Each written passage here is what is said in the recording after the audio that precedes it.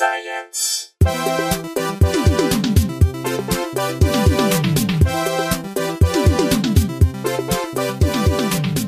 Hey everyone, welcome to Probably Science. I'm Matt Kirshen. And I am Andy Wood. Hey Andy. Hello there. Let's get straight into our guest. I've wanted this guy on for a long time. Very funny comedian. It's Gene Pompa. Hey everybody, it's me, my friend Gene Pompa. How are you, man? How have you been? Good, thank you. As well as can be. I'm actually, I'm kind of enjoying some of the quarantine. It's nice because you're not obligated to anything in particular. Kind of get to start with the fresh canvas. Yeah. I definitely found that at the beginning of lockdown. There was a bit of me, obviously, it's sort of stressful and hard and sad and everything. And then there's a bit of me that's like, yeah, they've just hit pause on everyone's responsibilities. yeah, kind of, right? Like, okay, you don't have to pay rent. We'll just send you money. Yeah. And then, like, gradually you sort of, things start to be opening back up again, and you see people posting, like, hey, just finished writing on this show, and here's something I produced. And you're like, well, oh, no. Oh, yeah, I'm behind again now. Yeah, that's intimidating when I see that. I'm like, that's what you did? Oh, you actually used your time for something productive? What's wrong with you? Yeah, I think that part, and you see the results of the fruits of their labor, and yeah, I'm a little envious, or I feel like I flaked a little bit with some of the time, obviously. Well, Matt, you and I worked on a COVID-specific thing that'll be an interesting little archive of a moment this summer. Yeah, we did it. God, that's so long ago now. It feels like it's another world. Right. It was April? When was that? Yeah. We did a YouTube original that was like a COVID-specific. It's called Celebrity Substitute, where celebrities zoom in with actual teachers to teach real high school subjects, to sort of like a thing you could play for kids who are homeschooling right now and might get them interested in the subject. Yeah, it was really interesting, but it was like, it was the first few weeks of quarantine, and everyone's trying to figure out how exactly to capture a video conference in a way that comes somewhere close to real TV production quality, Yeah, it is surprising with technology that the clarity and stuff has really come kind of leaps and bounds from what it was even just 5 years ago. It's remarkable how everyone just adjusted to Zoom and other things pretty quickly. And it's pretty impressive that most of us have in our pockets a camera that would have cost $10,000 15 years ago. So it's... I do. Crazy. Sometimes I feel like my grandpa. What will they think of next? What now? What the hell? What else can they put in your pocket? A kite? Yeah. Where does it end? Let's go kite flying. Yeah, then you just touch your phone. Yeah. And Just a string comes out at the end of your phone. Yeah. I bet that's another thing. I bet that's another thing whose price has tripled and whose delivery time has gone to 2 months is any high quality kite. I bet that's another, like, anytime I think of something I want to buy that I can do now that I'm stuck at home, everyone has thought of it, and that thing is out on Amazon. Whether it's a telescope or a hammock, anything that involves being at home is sold out for months on Amazon. Oh, yeah. It was weird. I had a few jigsaw puzzles. I had bought them before just because my nephew liked, sci-fi. Yeah. And so I had like some Star Wars and whatever else the other one was. But then all of a sudden there was like this shortage of jigsaw puzzles for a while because everyone wanted jigsaw puzzles, just anything to occupy their time. I like to imagine there's like a guy getting hazard pay who's working overtime on the actual jigsaw, like their hands sawed. Like they take the piece of cardboard and someone's like, they're cracking the whip on the guy running that saw. We need more shapes. Yeah. Cut faster. Right. I think I've completed. That, movies are open. It's scary. Well, yeah. Like sometimes, right? Because aren't movie theaters open now? The Christopher Nolan movie is out. Yeah, they're opening in some places. I've only been to the drive-in movies, and we've done that a few times now. Oh, you have? How was it? It's really fun. There's one it's called Mission Tiki, and it's about 45 minutes drive. So, it's a bit of a road trip. It's sort of in the direction of Ontario. Oh, okay. Yeah, just like inland. Yeah, I know that area. And, they've got 4 screens. You get a double bill for your $10 a head. Oh, my God. That's great. Yeah, and it's normally there's one film that you want to see and then something else that's, a slightly trashy horror film or, something that... Well, that also doesn't matter. If the film's a bit crap, you're sitting in the car. There's just the two of you or whatever, right. whoever's in your household, so you can talk loudly. And it's kind of romantic and fun. I mean, and it's like going camping. Yeah, I grew up going to those drive-in movies in Southern California, and I always loved them. But of course, because real estate was so expensive, eventually it became cost prohibitive, so they would be turned into condos or whatever, wherever the drive-ins used to be. Right. Used to be one right down the street from. There was probably growing up in La Mirada, which is like kind of near Whittier and Fullerton. Mm-hmm. Growing up there, I think there was a drive-in probably two or 3 miles away in each direction. There was like one in La Mirada or Santa Fe Springs, and then there was one in La Habra. So there were really quite a few of them. Like it was really plentiful, and then it just like a lot of things, it just kind of went the way of the dinosaur. Right. But it's fun to have them back, I think. I haven't experienced it yet, but it looks like I recommend it. Just for a thing to do as well. Particularly at the beginning of lockdown, it felt great just to get out of the house and go and do a thing while still feeling relatively safe. Yeah, and that's a good reason. I think my wife and daughter would actually maybe even go with me.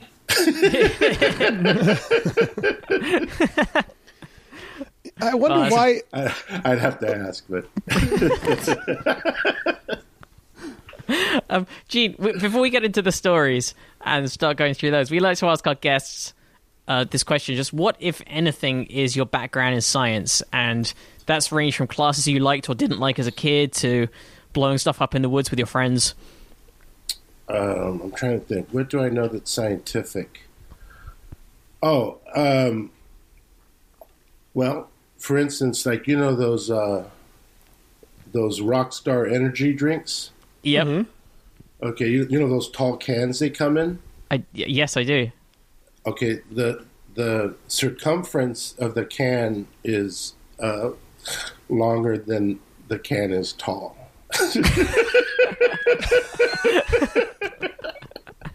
That's I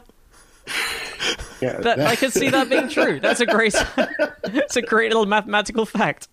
Yeah, that and I don't. Should I even reference? And I know there's a word for that, isn't there? Oh, is there? I mean, in a more like juvenile sense. Yeah, that would make sense because the diameter is probably more than a third of the height. Yeah, it's an optical illusion. Yeah, sort of like pizza is like that. If you get a large pizza, you get the same amount of pizza as 2 medium pizzas because of the circumference. That is also true. Do I have to? Even though it doesn't look like it's nearly twice as much. Yeah, and I also know the longest word in the English dictionary.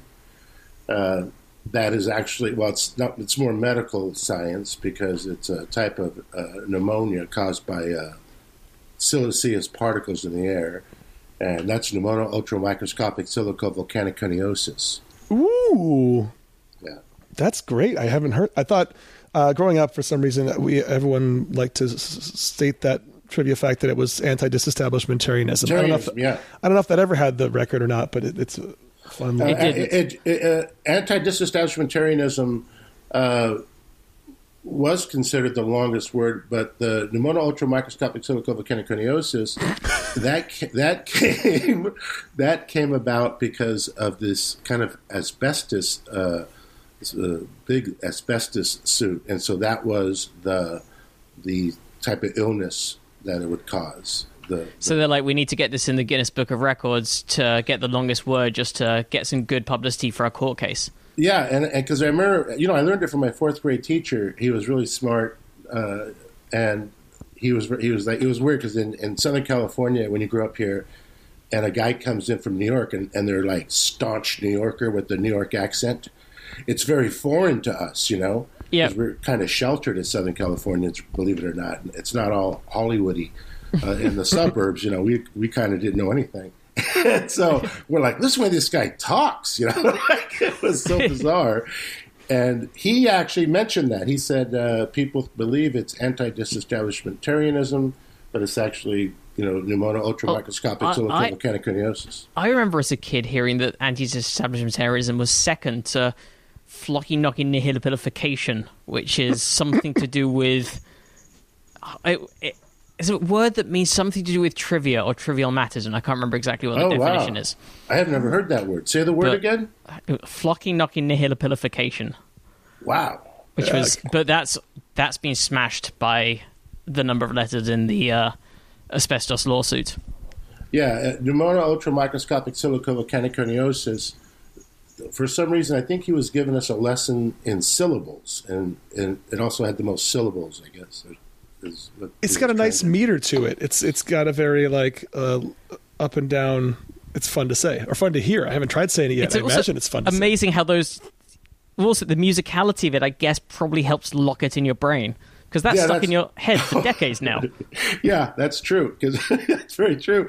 And I think for a while I was saying it wrong, and then every once in a while I would look it up and be like, okay, this is really kind of how, phonetically it's supposed to be said. And yeah, it does. Just to remember it, almost like your ABCs, you kind of have to sing it, right? Just to keep it. Pneumonia ultramicroscopic silicovolcaniconiosis.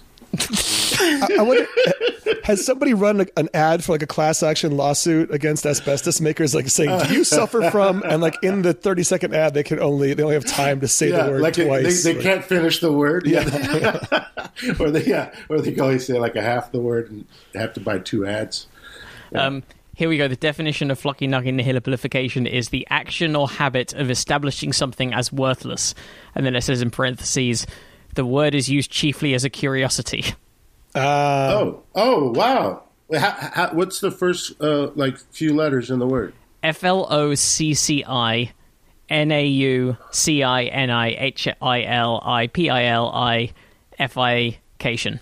Oh man, I gotta look that word up. It's the longest non-technical word in major dictionaries, according to Wikipedia. It's also got a great word. I like having that stuff. Yeah, in your back pocket, having those kind of things. And its usage has been recorded as far back as 1741. No also way. Says Wikipedia. Wow. It consists of a series of Latin words meaning nothing. A wisp, a trifle, a hair, nothing. And it also has 9 eyes in it. That's oh, really? Wow. Yeah. That's interesting. So, and at the end of the day, it means nothing, really? Yeah.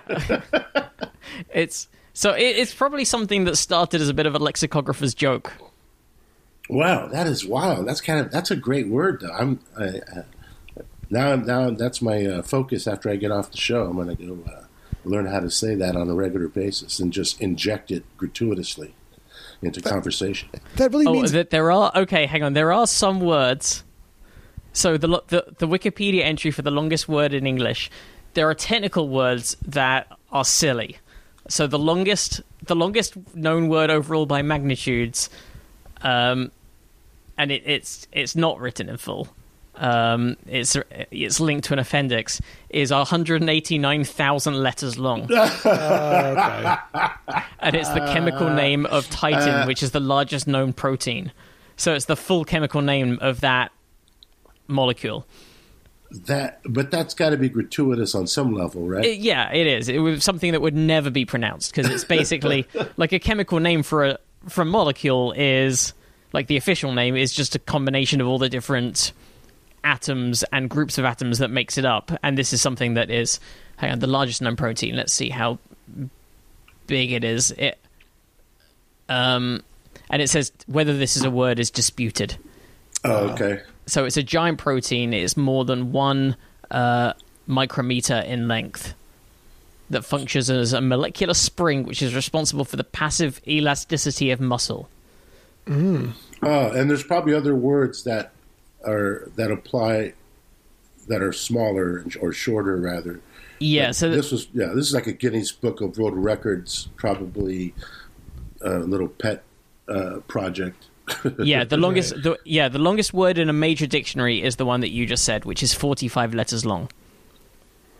Wow. Oh, really? Okay. But given that dictionaries are updated every year based on usage, because obviously language doesn't come from on high, it's a thing that we all create. I'm surprised nobody on the internet has decided to make it a project to be like, if we all start using this word I just made up, it will have to eventually end up in the Oxford English Dictionary. Like, maybe 10 years ago when the internet was Right. more fun, that would have been a fun project for somebody. Or still a listener out there who has some sway online wants to try to throw their weight around and get people to start using a made-up word. It would eventually, I think, have to get included. Like, misspellings of words are now getting included because nobody knows how to spell woe anymore. So, like, some major dictionaries are going to start putting in WOAH, which drives me insane, but I have to move on. Google every time how to write woe. It's why? I don't get it. I don't know, because it's just, is it WHO? Is it woo? Is it woo? Like, which Whoa!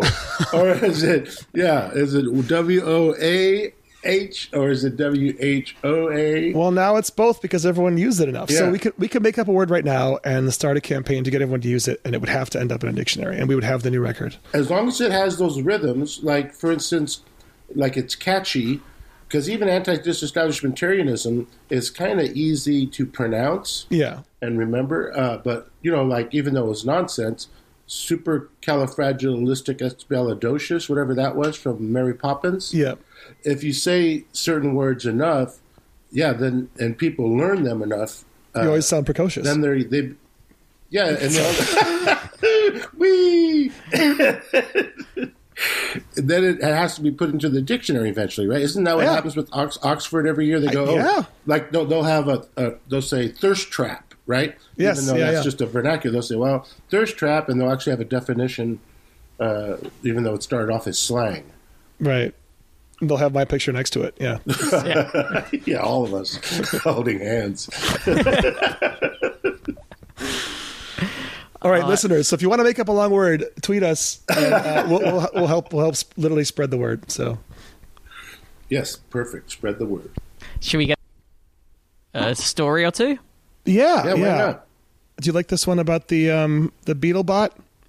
Why not? Let's do it. Sure. This was emailed in from Heather Robinson. This is a sciencenews.org article about a tiny beetle robot that runs on booze. Oh, wow. As don't we all. Yeah, Gene, if you look in the show note, you got it open as well, you can see what it looks like.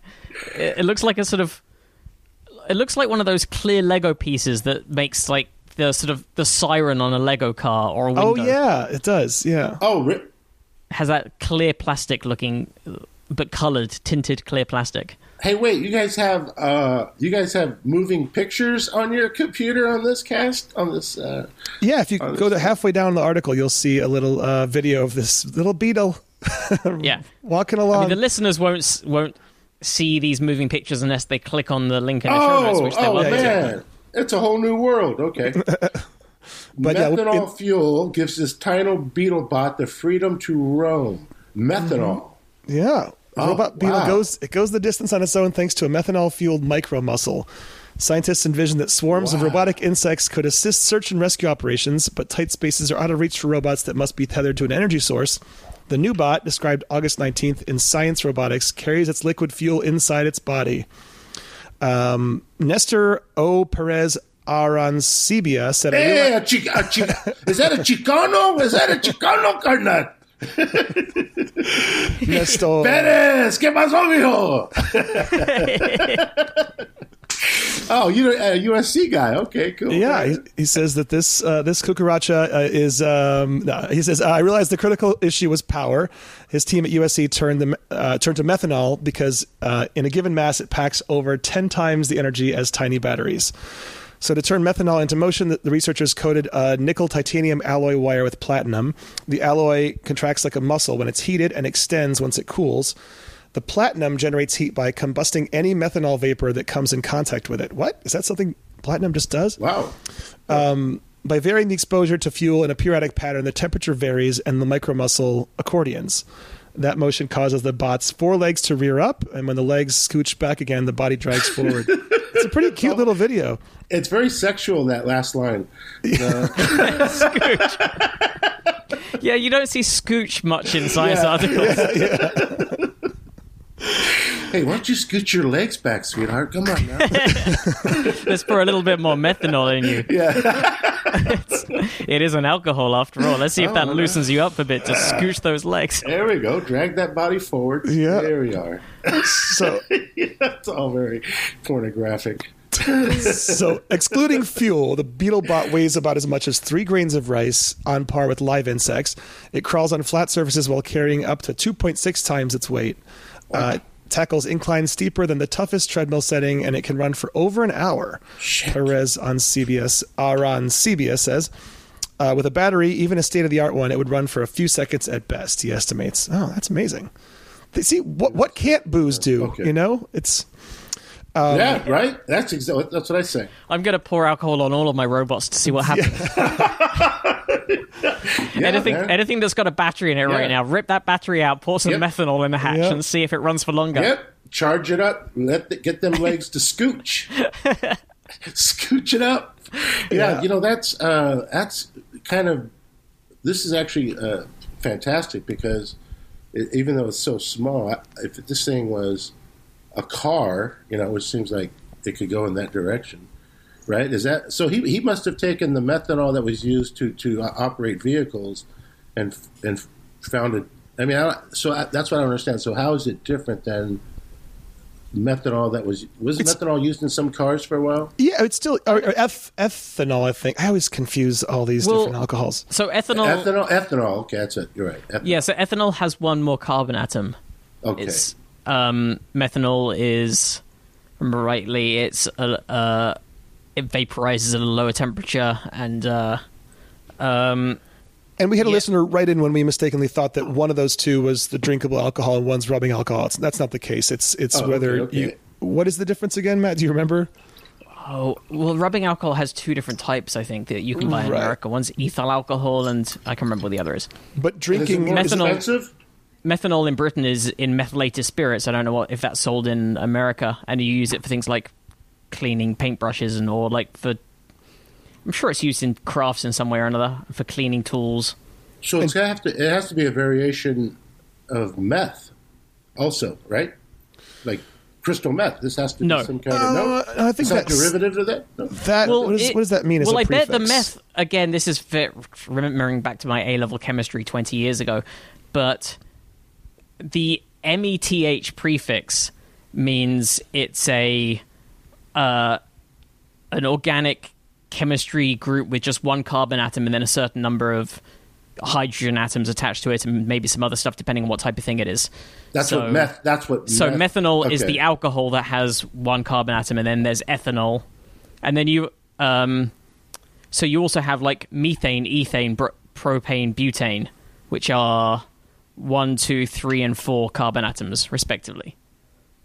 And not to be silly, but what's crystal meth? So I'd imagine crystal meth is some methamphetamine form of amphetamine that has and it's probably called methamphetamine. I could be wrong about this, but I'd imagine it's because it has some kind of methyl group attached to it. Yeah, right. it has. So that makes sense. I'm looking at the Wikipedia, and it has two methanes attached to the molecule, 2 CH3s, right, and then a whole bunch of other stuff. And meth is really just like you said. It's just a. So when you add, it's always hard for me to say that word. I used to take Ritalin when I was a kid, which I think was an amphetamine. How do you say that when it's? Yeah, I think it's an amphetamine. It's like upper or speed. Yeah. So methamphetamine. That's really what crystal meth is, right? It's methamphetamine. Yeah. So meth is just a short version. Yeah, so that would be some kind of amphetamine, which is a much longer, much more complicated molecule than the ones we're talking about here, but it'll have these methyl groups attached to it. So if you look at the sort of the diagram, the atomic diagram of what it looks like, if you sort of draw it out or look at a model of it, you know, those sort of atom or molecule models where it's got the little balls and the sticks attached. Yes. Attached to one or more bit of it will be a methane group where it's got it'll have one carbon atom and then 3 hydrogens coming out of it, and then the 4th bond will attach to the rest of the molecule. Oh wow! Okay. So that's probably why it's called methamphetamine, because it's got this meth group attached to the amphetamine atom or molecule rather. But it is funny that that's the accepted. Sorry, go ahead. No. You go ahead. In Britain, they also sell methylated spirits, which some people with alcohol problems would end up drinking and poison themselves with, is called meth. is sometimes abbreviated to meths with an S on the end. And in Britain, it's normally sold with a purple dye in it as well to make it less likely to be drunk. Oh, unless you're a huge Welch's grape juice fan. Yeah. Exactly. Yeah, which I am. Mm-hmm. But that said, exactly.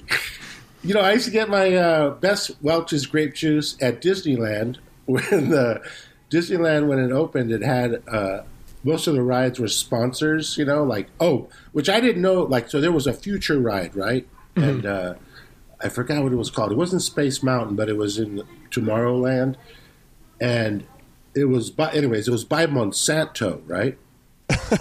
And I didn't know Monsanto was like a bad thing. Like when you're a kid, you're like, "Oh, Monsanto, yay!" Let's go to let's go on the Monsanto ride. Yeah. Well, it's weird because they're not an exclusively bad. They're an odd company. Well, I guess not an odd company because they create a lot of GMOs, right?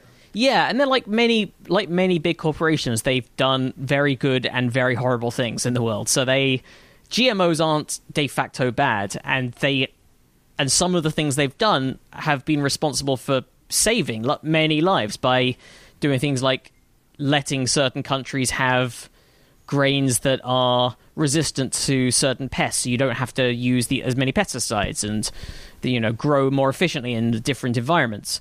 But then they do really dodgy stuff like copywriting molecules, stopping. Oh, wow! And stopping or like strains of.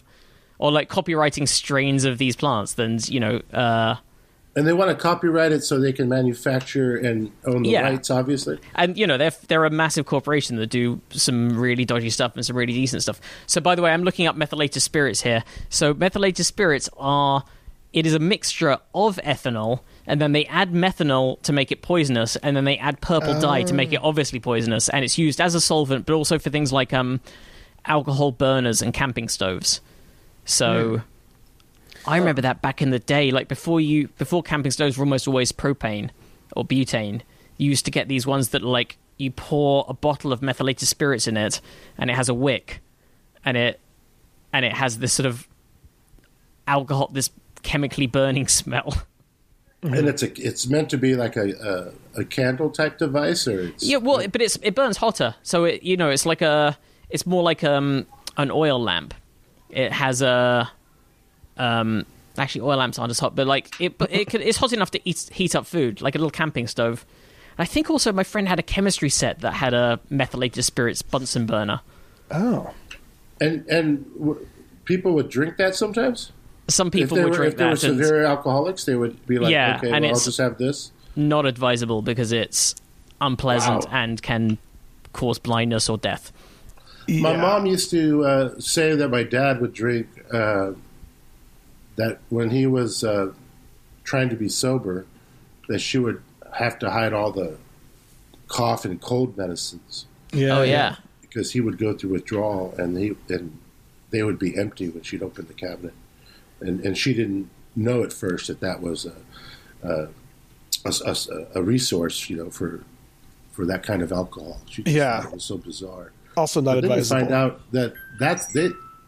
But apparently that was in our children's cough syrup for years, right? Like in the 60s and 70s? I think I think a lot of cough syrup still does have some alcohol, just not a lot. But and it has codeine in them, or some kind of... None of the over-the-counter ones, too. Yeah.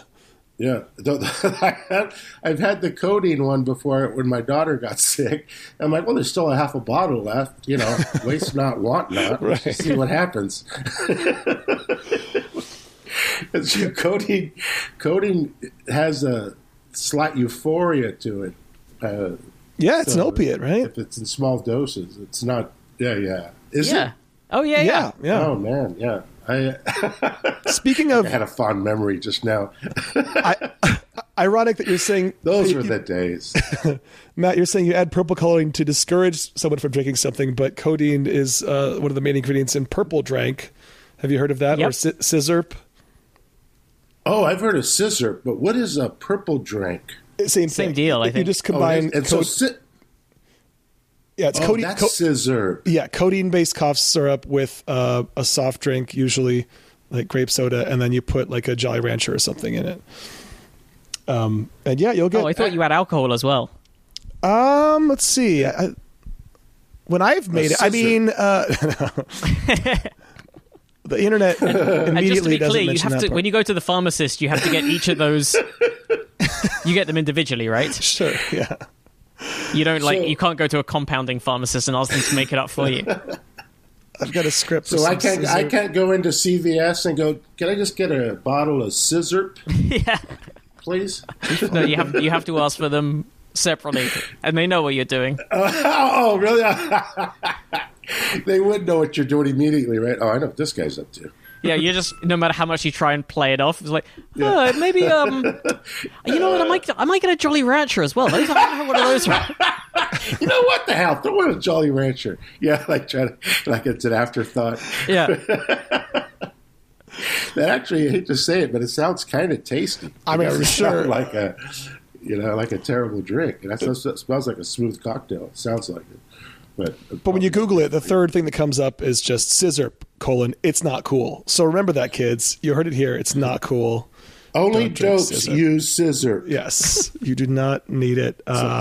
We should probably delete this whole section. No, but anyway, so getting back to our drunk robot. So the beetle that runs on booze, there are limitations to it. It doesn't go very fast compared to other robots, and it can't be steered. So it's sort of just a unidirectional booze. So next generation prototypes will use the same artificial muscle principle with a speedier, more maneuverable design and a different fuel. And flying robots are the ultimate goal. Specifically, the scientists said we want to do butterflies. So they want drunk. Now it got weird. Drunk butterflies. Yeah. It wasn't weird before that there was a robot beetle drinking. Drunk beetle. But no. Okay, that's one thing. But you start fucking with our butterflies. Hey, come on now. No, thanks. But, it's interesting that so there's a lot of parallels to like an alcoholic where it says you can't steer it and it can't be controlled. It's like an out of control drunk. Yeah. You got to take away its keys, otherwise you know what it's He's got the Beatles' keys. Yeah, I know when I've had too much methadone. Yeah, he's crazy when he's like this. Yeah. There's actually another story. That is bizarre. We had another listener send in. I like the looks of it, though. It is pretty cool. Oops, sorry about that. We have a surprisingly connected story from Alexander Duenas. I think I know the story you're about to do. Yeah, speaking of robots drunkenly stumbling along, your smartphone can tell if you're drunk walking. Oh, wow. Yeah, isn't that crazy? In a recent study, scientists could tell if people were intoxicated just by looking at their phone's motion data. So, wow, that's interesting. I mean, I would imagine they have to be hammered, right, for that to even. I don't know. Register. So let's see. If a cop pulls you over, they can only objectively determine intoxication. Wow. On the roadside with a breathalyzer. In the lungs, ethanol is transferred it from the blood into air, so the device can detect alcohol in your exhalation. Even then, one person at the U.S. federal legal driving limit of someone who was at 0.08 basically might act perfectly normal while another person would be trying unsuccessfully to fish a slice of pizza out of a gutter. But scientists are working on what might be a new way to determine intoxication by returning to a stereotypical characteristic of the drunk that's actually true, that soused walk. No matter how well you think you're walking when you're intoxicated, especially if you compare yourself to your friend in the gutter, subtle and not so subtle changes in your gait could betray your alcohol level. And if you're carrying a smartphone, its onboard accelerometer can pick up those changes. In fact, scientists from University of Pittsburgh just published research showing that in the lab, at least, they can use smartphone motion data to detect if a subject is intoxicated with an average accuracy of 93%. It sounds like fun and games, people getting loaded and watching them stumble around for science, but the work could have some serious utility. This Wired article is just teetering on the edge of annoying. Like, so far it's staying in the good zone with a cutesy commentary, but it's close. It's running close. I skipped the first full sentence of descriptions of what drunk people are. But yeah, the drink that they're describing is a vodka gimlet. You're right. Yeah, vodka, lime, and simple juice. syrup. Yeah, it's kind of delicious. Yeah, those are really sweet. And had an hour to finish the stiff drink because the researchers wanted to get them to a peak of 2.0. Oh, I see. Oh, they got them to 0.20. Okay, that's really Geez, that's fucking dangerously wasted. drunk. Yeah, yeah. 2.0. When I was a younger man, I'm not proud of it. I kind of screwed up, and I got pulled over, and I had a 1.4, and that was when it was 1 or 0.10, I guess. Yeah, was the legal limit. So I had a 0.14, but this was like in '89, and they hit me on the hand really hard, and they said that'll be $300, and you stop it. That was it. Wow. It was not like it was this day and age. Yeah, but So point they, two, they you were could allowed be, to just do corporal punishment, like a sort of like a Victorian school governess. Yeah. So come in tomorrow and don't be wearing any padding. I know you know your tricks, Mr. Popa. You had to pick the switch out of a tree in front of the police station. Yeah, you go out to the courthouse yard. Get a branch, get a switch. Crazy. But yeah, so they got these people in the lab to 0.20, which I think I know someone who went to the hospital because he was at 0.25. Like 0.20 was really drunk. Yeah, for sure. And especially if you have other pre-existing conditions, like, if you're on other types of medication or whatever. Yeah. 0.20, that could kill a person. Yeah. But then for some people, like let's say Jim Jeffries, 0.20, that's Tuesday. Breakfast. Yeah. I don't know if he drinks anymore. I think he maybe stopped drinking, but back in the day when he would throw them back. I don't think he'd be mad if we're saying this. I'm very sure he would be. There is no libel there, nor are we coming up with any grand revelations. Yeah. So We're not saying anything that he hasn't said more eloquently over longer periods of time in multiple specials. In a special, yeah.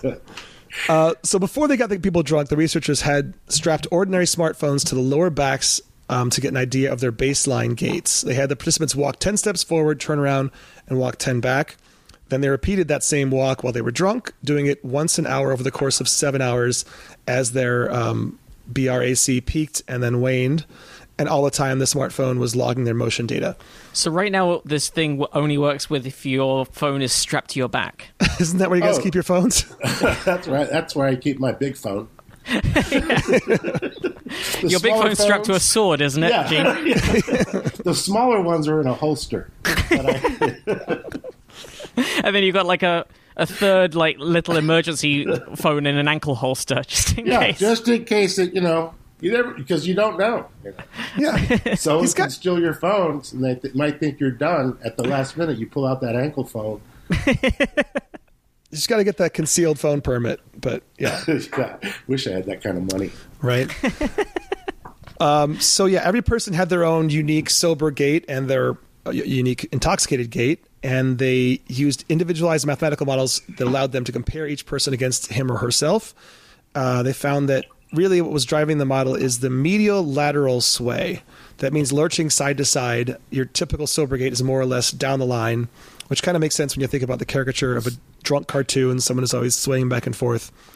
The model of each person's particular gait allowed the researchers to correctly identify over 90% of the time when the subject's BRAC passed 0.08.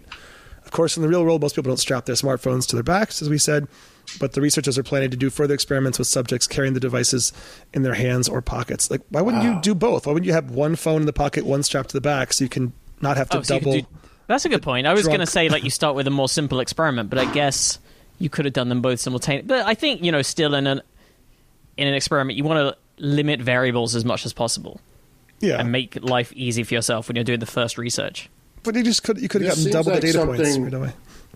Like in Japan, they have a zero tolerance for drunk driving, right? Mm-hmm. And and it really is stupid to ever get a drunk driving in Japan because they give you every opportunity to not have that happen. In terms of Like if you're driving, there'll be like this checkpoint coming up, right? Mm-hmm. And basically they're saying, turn around if you go through this checkpoint, and sometimes people are dumb enough to go through it, but you have the option to turn around, not like in California, you can't. Oh, interesting. Do that. But in Japan, they really give you all these outs. And they also have very good public transport. So there's multiple ways to move about without needing that car. Oh, yeah. It's just extraordinarily proficient and efficient. And there's no reason to drive, impaired. And so I would think in a way, because Japan also has tracing, like with their coronavirus and stuff like that from the phones, I suppose. I think it comes from the phones. If they advance this, you could trace. You would have people kind of already in the program, wouldn't you? So you'd be able to use it as evidence. But yeah, isn't that the fear? That's one of the people's fears about downloading these apps. Is like, okay, they're tracing the coronavirus now, but then what are they going to do after that? This is the first step to them having chips inside you. Right. Yeah, and it can almost be where the cop comes or the law enforcement. When you get pulled over, just takes out his phone and he says, well, according to our data, you are fucked up or whatever, but he could tell or she could tell because it would coincide with your tracing mechanism in there, right? Yeah. And they can just say, okay, well, we have access to this, so we can use this to verify that you're drunk. Yeah, I'm not sure what I think. I mean, I think in the next year, we're all going to have to get used to or reacquaint ourselves with what privacy is and what it means to us. Because I think we've all just grown up thinking that privacy is this basic human right that is absolute. And we're going to have to realize, actually, for the good of society, we're going to have to give up some of it and be okay with that. Because of coronavirus and more. I mean, I guess I've always been on the side of yes, extreme privacy is a thing we're all allowed to have, but the phone thing, the fact that Apple gets a pass by saying there is no backdoor way to get into someone's phone, because if there were, then anybody could exploit it. So we can't. So we can wash our hands of any responsibility when the FBI wants to get into a phone to solve some very important case that could save lives or someone dangerous behind bars. And I've been on the side of Apple because I'm you can't have a backdoor or else it'll get exploited. But there are lines when that would suddenly become very bad for society. There's no way to have something that can get can let you into the phone of a terrorist that can't also let the government into the phone of a protester or a political opponent.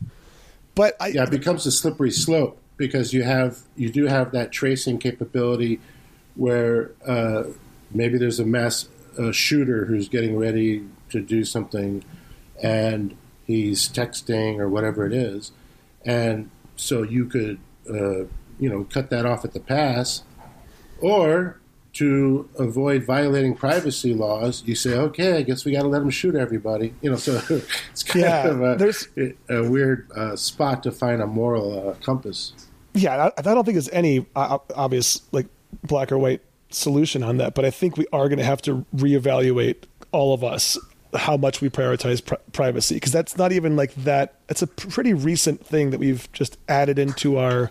Oh yeah, of course, that's a thing we all have a right to, and it's well, do we all Yeah, well, when they create this situation where it's a matter of life or death, right? So or we get scared into it. Perhaps. So they'll say, the tracing's already for coronavirus, that's in a lot of countries.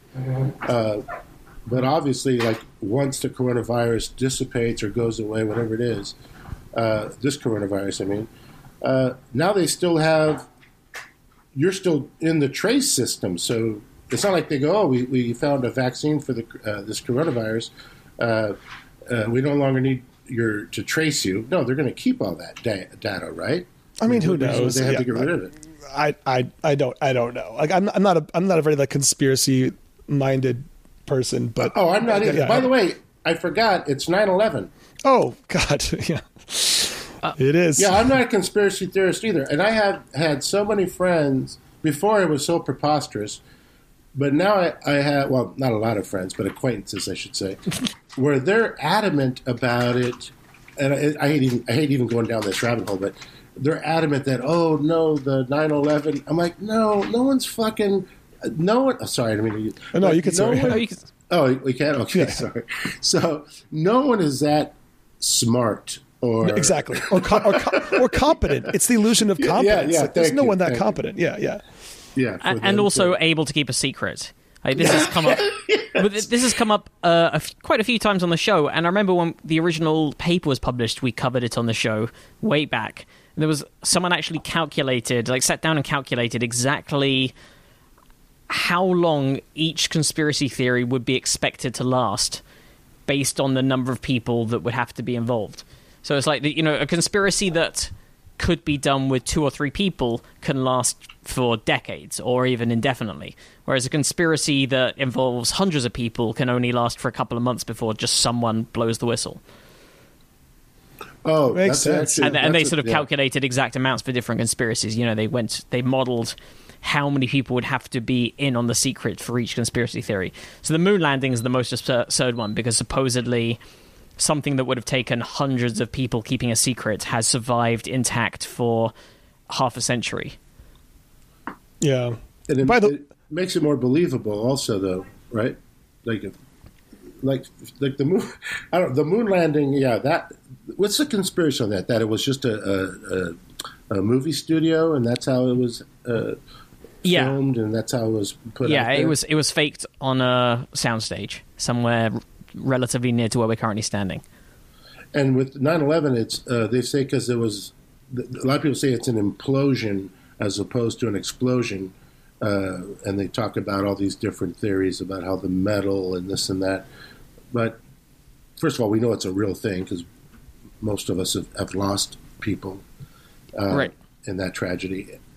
But some people, it's bizarre almost.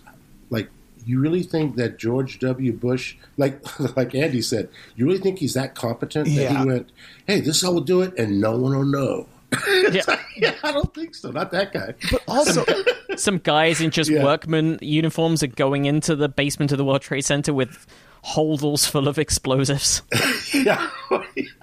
Or thermite. Or even going in with all this equipment, but there's like nothing in the suitcases that's supposed to be holding equipment or whatever they're carrying in there. But the crazy, if you wanted what happened to happen, the easiest and cheapest way to do it would be what the real true story is. You would train some people to fly planes, have them hijack the planes and crash it. Like, why wouldn't you just do that? I mean, you could be the one funding those people. But, even if Bush is behind it, the easiest way to be behind it would be to go send some money for people to go learn to fly and fly into the buildings. Like, that's enough. Why wouldn't you just do that? Like, why would you have to add explosives? Like, it makes no sense. Oh, good also point. Right. The number of people who live in New York and just saw a plane flying over the city and hitting a building. Like, you can't.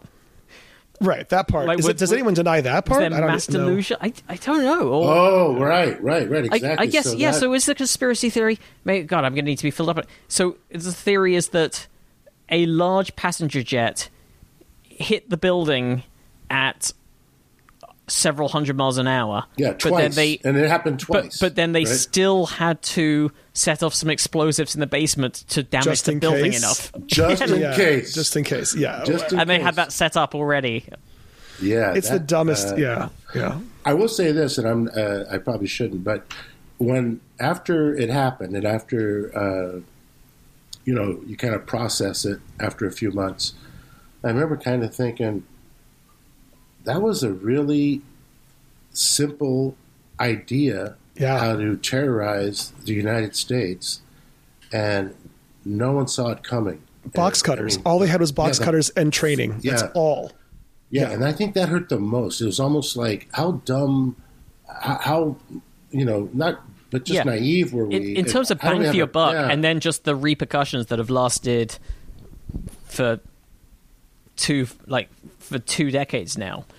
And that would have never happened in Israel. The wars, the 2 massive wars in the Middle East that have kept it destabilized for 2 decades off the back of being justified by that. But didn't LL have... is it LL is the airline for Israel? Is that LL, yes. I think? Yeah. Okay. Yeah. Yeah, and didn't they, even before that, on their airlines, didn't they have whatever their security detail is? I was told that. They already had, because they'd already had hijackings, and just, Israel in general is way up on security. So they would face the passengers. Yeah. Well, they had doors, for starters, which is amazing to think that it wasn't until after 9/11 that most airlines put in a door between the pilot and the rest of the cabin. Right. Yeah. Right. It's like a door that locks from the inside. Until it used to just be a curtain, even on a... Isn't that crazy? That's how they so were able nuts. to penetrate, because it's true, because we took our freedoms for granted. And they used it as an opportunity to harm us. But I always felt like that particular security that LL is just so like it just works. If you have two guys facing the passengers and they both have automatic weapons on them, no one's going to try to breach that pilot cabin.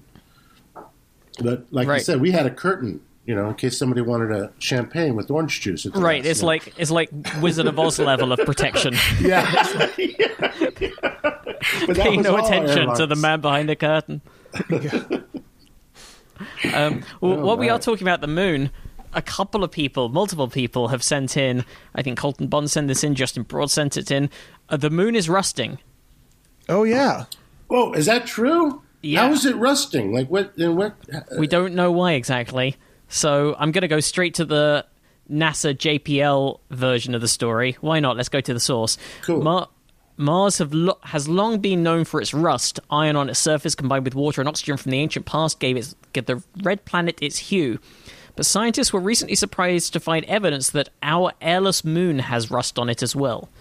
A new paper in Science Advances reviews data from the Indian Space Research Organization's Chandrayaan-1 orbiter, which discovered water ice and mapped out a variety of minerals while studying the moon's surface in 2008. Lead author Shuai Lin of the University of Hawaii has studied that water extensively in data from the orbiter's Moon Mineralogy Mapping Instrument, or M-Cubed, which was built by NASA's JPL lab in Southern California. Good little plug for themselves there. Water interacts with rock to produce a diversity of minerals, and M-Cubed detected spectra, or light reflected off surfaces, that revealed the moon's poles had a very different composition than the rest of it. Intrigued. It's NASA, but they're still writing it as a bit of a sort of bit of a story. They're taking us on a journey. Intrigued, Lee homed in on these polar spectra. While the moon's surface is littered with iron-rich rocks, he nevertheless was surprised to find a close match with the spectral signature of hematite. The mineral is a form of iron oxide, or rust, produced when iron is exposed to oxygen and water. But the moon isn't supposed to have oxygen or liquid water, so how can it be rusting? And then I'm going to read out the little No, what were you going to say, Gene? No. I was following along, actually. Go ahead. So the little subheading here is Metal Mystery. Metal Mystery. Yeah. The mystery starts with the solar wind, a stream of charged particles that flows out from the sun, bombarding Earth and the moon with hydrogen. Hydrogen makes it harder for hematite to form. It's what's known as a reducer, meaning it adds electrons to the material it interacts with. That's the opposite of what is needed to make hematite. For iron to rust, it requires an oxidizer, which removes electrons. And while the Earth has a magnetic field shielding it from the hydrogen, the moon doesn't. Lee says this is very puzzling. The moon is a terrible environment for hematite to form in. So he turned to two JPL scientists, Abigail Freeman and Vivian Sun, to help poke at M-Cube's data and just confirm his discovery of hematite. Freeman said, "At first I totally didn't believe it. It shouldn't exist based on the conditions present on the moon. But since we discovered water on the moon, people have been speculating there could be a greater variety of minerals than we realize if the water had reacted with rocks." After taking a closer look, Freeman and Sun became convinced that the data does indeed indicate the presence of hematite at the lunar poles. In the end, the spectra were convincingly hematite-bearing, and there needed to be an explanation for why it's on the moon. Their paper offers a three-pronged model to explain how rust might form in such an environment. For starters, while the moon lacks an atmosphere, it is in fact home to trace amounts of oxygen. The source of that oxygen is our planet. I didn't know that. What? Yeah, Earth's magnetic field trails behind the planet like a windsock. In 2007, Japan's Kaguya orbiter discovered that oxygen from Earth's upper atmosphere can hitch a ride on this trailing magnetotail, as it's officially known, traveling the 239,000 miles to the moon.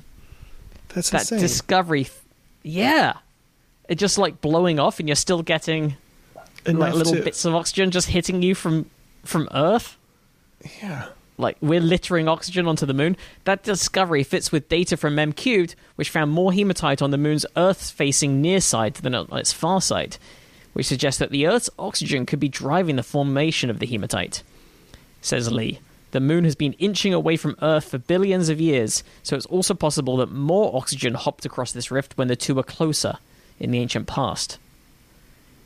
Right. When can we move there? How soon till we can live on the moon? Well, it's rusty right now, so you got to be careful about things. You got to be careful about tetanus and Right. and also stains. The moon give you rust stains, and there's no good washing detergent on the moon. So at least 6 months. Yeah, there's no grass stains to worry about, but you do have to worry about rust, and you know how much rust is really hard to get out of fabrics.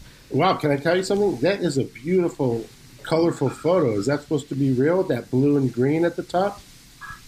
Of the how they're showing the oxidation, or it says the blue areas. I guess it's a visualization. It's a composite image it's a mapped image. Oh, I see. Okay, but it's not actually colorful like that. No, I think the colors are Just The blue shows water concentration at the poles. It says. So it is. It is a real picture of the moon, but it's not as it would be seen from the naked eye. It's with instruments that are detecting things other than just reflected light, although a lot of it is reflected light. Then there's the matter of all the hydrogen being delivered by the solar wind. As a reducer, hydrogen should prevent oxidation from occurring, but Earth's magnetotail has a mediating effect. Besides ferrying oxygen to the moon from our home planet, it also blocks over 99% of the solar wind during certain periods of the moon's orbit, specifically when it's in the full moon phase. That opens occasional windows during the lunar cycle when rust can form. Now, the third piece of the puzzle is water. While most of the moon is bone dry, water ice can be found in shadowed lunar craters on the moon's far side, but the hematite was detected far from there. The paper instead focuses on water molecules found in the lunar surface. Lee proposes that fast-moving dust particles that regularly pelt the moon could release those surface-borne water molecules, mixing them with the iron in the lunar soil. Heat from these impacts could increase the oxidation rate. The dust particles themselves may also be carrying water molecules, implanting them into the surface so they mix with iron. During just the right moments, namely when the moon is shielded from the solar wind and oxygen is present, a rust-inducing chemical reaction could occur. That's cool. So, yeah, and also this could explain hematite found on other airless bodies like asteroids. I still can't believe that oxygen can get sucked 250,000 miles through space and still interact with. Yeah. If there's oxygen on a planet, does that mean makes it somewhat livable or not? No, because I don't think, because the concentrations are so low. You're sort of talking about very rarely molecules leaving Earth and just hitting the moon occasionally. And if they just happen to hit at a part of the moon where simultaneously water has been kicked up by one of these dust storms, and simultaneously the moon is shielded from the hydrogen and the solar winds because it's because of the phase of the moon we're in.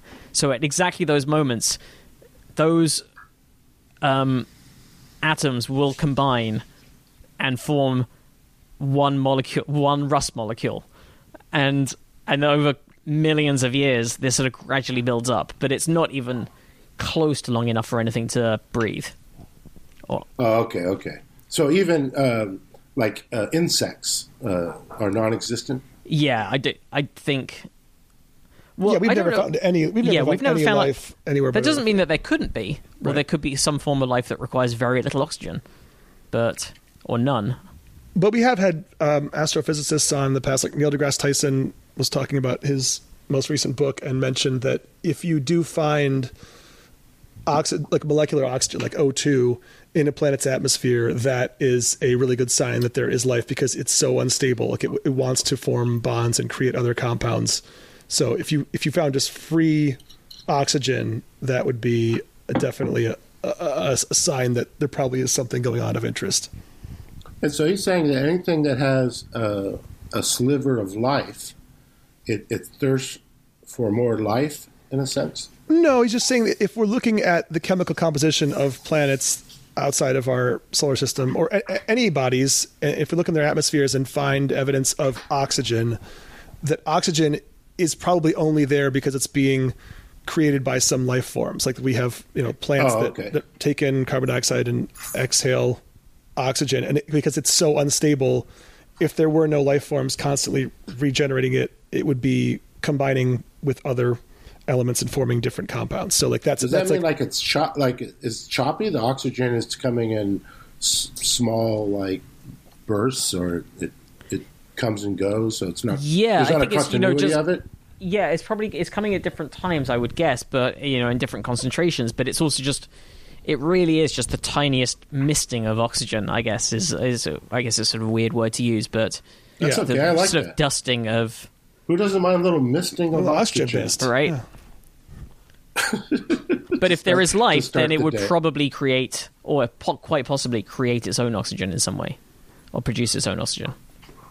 But if there is life, and then it kind of seeks out. That's what I'm curious about. So, like, if you have a living thing, does it seek out other living things for some reason? Like, is that how it thrives, or it has to coexist with other living things to kind of multiply, or in fact, does it just isolate itself? I think, I don't think necessarily. I think there are certain living things that can exist very much by themselves without other living things. That if you had the money, fairly basic organisms, I would have thought that. Let me ask you a serious question, a pedestrian serious question. If you had the money and the means, and technology was there, would you go to the moon? 100%. Oh, you would? Really? 100%. Yeah. But you would not be fearful of your life or anything? Oh, I would absolutely be fearful. And, just in the moment of strapping into the rocket, you'd be sort of terrified because I think astronauts don't... Because you could disintegrate? Yeah. That was being an astronaut has an incredibly high death rate, although it's from a relatively small sample size. But, it'd be that moment of takeoff, you'd be bricking it. But, but definitely, I think I would take that I wouldn't gamble. do Mars. I wouldn't do Mars, but I'll do the moon, just from the length of the trip. Because the moon, you're there and back in a few days. But I thought Mars is the one that had more, doesn't Mars not have more life? But isn't there something with Mars that humans can survive easier? But is it because it's so far away is why we haven't been there? We've been close to it, haven't we? Oh, no, humans have never been anywhere close to it. We've sent probes onto it. We've landed things on it, but the farthest humans have been from the planet is the moon.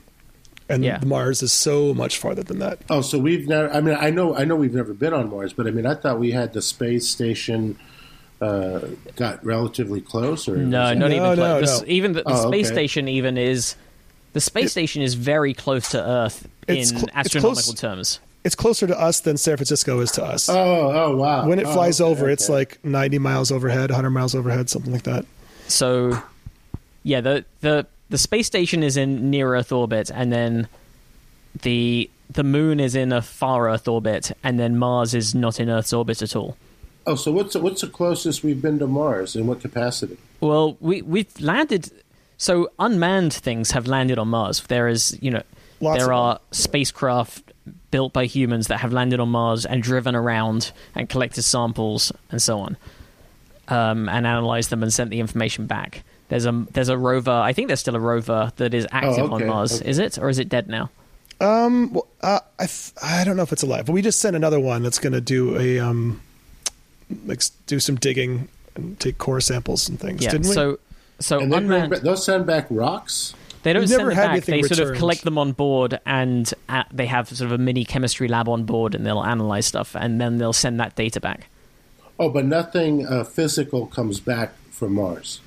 I don't think so. No, I'm almost certain we haven't had anything take off from the surface of Mars. Yeah, I'm pretty sure of that. Yeah. But yes, as far as how close humans have been, I'm pretty sure in the last 47 years, no one's been more than 90 miles off the planet. Yeah, because the since the Apollo program finished, the furthest anyone's been is, I don't know whether the Mir space station or the current ISS is further away, but they're both in near Earth orbit. Oh, okay. I don't know why. Probably because my 4th grade, 5th grade science education. I always thought Mars was supposed to be this more like palatable planet for some reason. The atmosphere or something was safer than potentially, the moon. Yeah, well, it's potentially habitable with a lot of engineering, but it's certainly within the realms of potentially habitable for humans, in that, it does have an atmosphere and it does have stuff going on, and you can build pods that you live on or live in. So a million years from now, let's say a million years from now, if life is still here and everything, would the moon or Mars be more apt to probably have people on it? That's a good question. I would guess Mars, but I don't know the answer to that. I think the moon doesn't really have much going for it in terms of somewhere you could live. And also... So the moon's like Compton, and then Mars is like Manhattan Beach? Yeah, but except the moon is becoming gentrified. Beach. Right. It's gentrified. So... they got their first. Yeah. They got their first barista the other day, and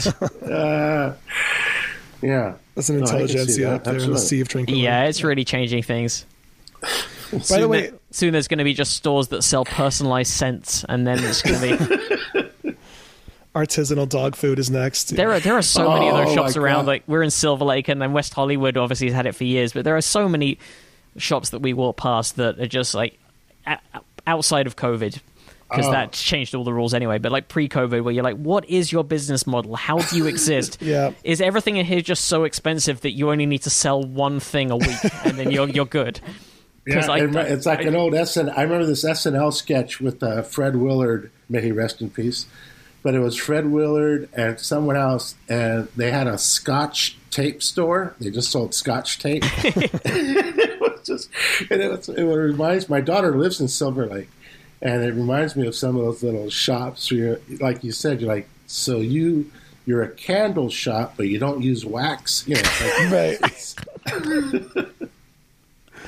Yeah, we only sell the wick, and then you have to go next door to get the wax.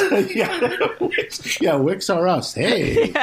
This is all right. So we sell the best wicks that you're ever going to have in your life, and then you have to buy molten wax from next door, and then you pour the molten wax into your wick. But also, we don't sell the holders either, so you need to get the container from a third store. So you get the container first, then the wick, then the wax. And there's a big party. Hey, yeah, we're all celebrating. Yeah, the new wick store. This is going to be great for our little corridor. We should wrap up in a second, but Gene, are you okay hanging around for another 5 minutes so we could do an extra story for the Patreon listeners? Of course. Thank you. But in the meantime, for the main show, where can our listeners find out more about you and everything you're doing?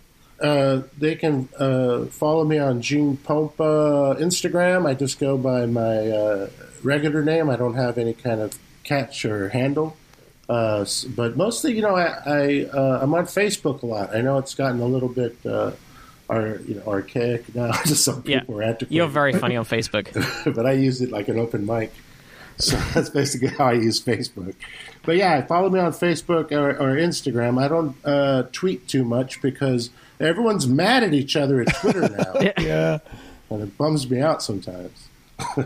It's not the most fun. Yeah, Gene Pompa at Facebook and Instagram is the most consistent. Well, we are still on Twitter at Probably Science, and individually at Andy T. Wood and at Matt Kirshen. And you can also find us, probablyscience.com is our website where we post all of the stories that we cover, and also our links to the Patreon and PayPal donations if you want to do that. Thank you very much, everyone who does. You can also help us out by spreading the word, writing nice things about us on iTunes and so on. It hasn't even been called iTunes for a long time, has it? We meant to say Apple Podcasts and probably have done for the last... Is that true? All the professional podcasts do that, yeah. So old, yeah. And Stitcher and all of those things. Wait, what's iTunes now? It's called... Apple Podcasts is what you're meant to say. I think iTunes as an app still exists, but not... It's not where podcasts are under the Apple thing. Just go into your local HMV record store and ask for the podcast Probably Science. Yeah. It's next to the Wick store. Go into Tower Records. Right next to Licorice Pizza, yeah. Ask your librarian about Probably Science. They'll go to their microfiche and pull out the right episode. It's so sad. Now I actually kind of miss being in a store. It's been so long. Even a weird store. I'm like, yeah, that'll do. Make me feel like a human again. I had to go into a couple. I had to go into Rite Aid pharmacy last week, and I was just picking up a prescription, and then there was just an older woman who was telling her life story to the pharmacist. And I got so mad. Like, there's signs up everywhere saying, please be as swift as possible. And we were waiting behind her. A line was building up where, I'm not kidding, like 10 minutes of... No. And in my head, I'm like, 15 minutes exposure is like the time that it takes. Yeah, definitely. But, you start timing it. Eventually someone whistled and shouted, hurry up in Spanish at her. Really? Oh, that's great. But, maybe that was her first human interaction since March, in her defense. Maybe.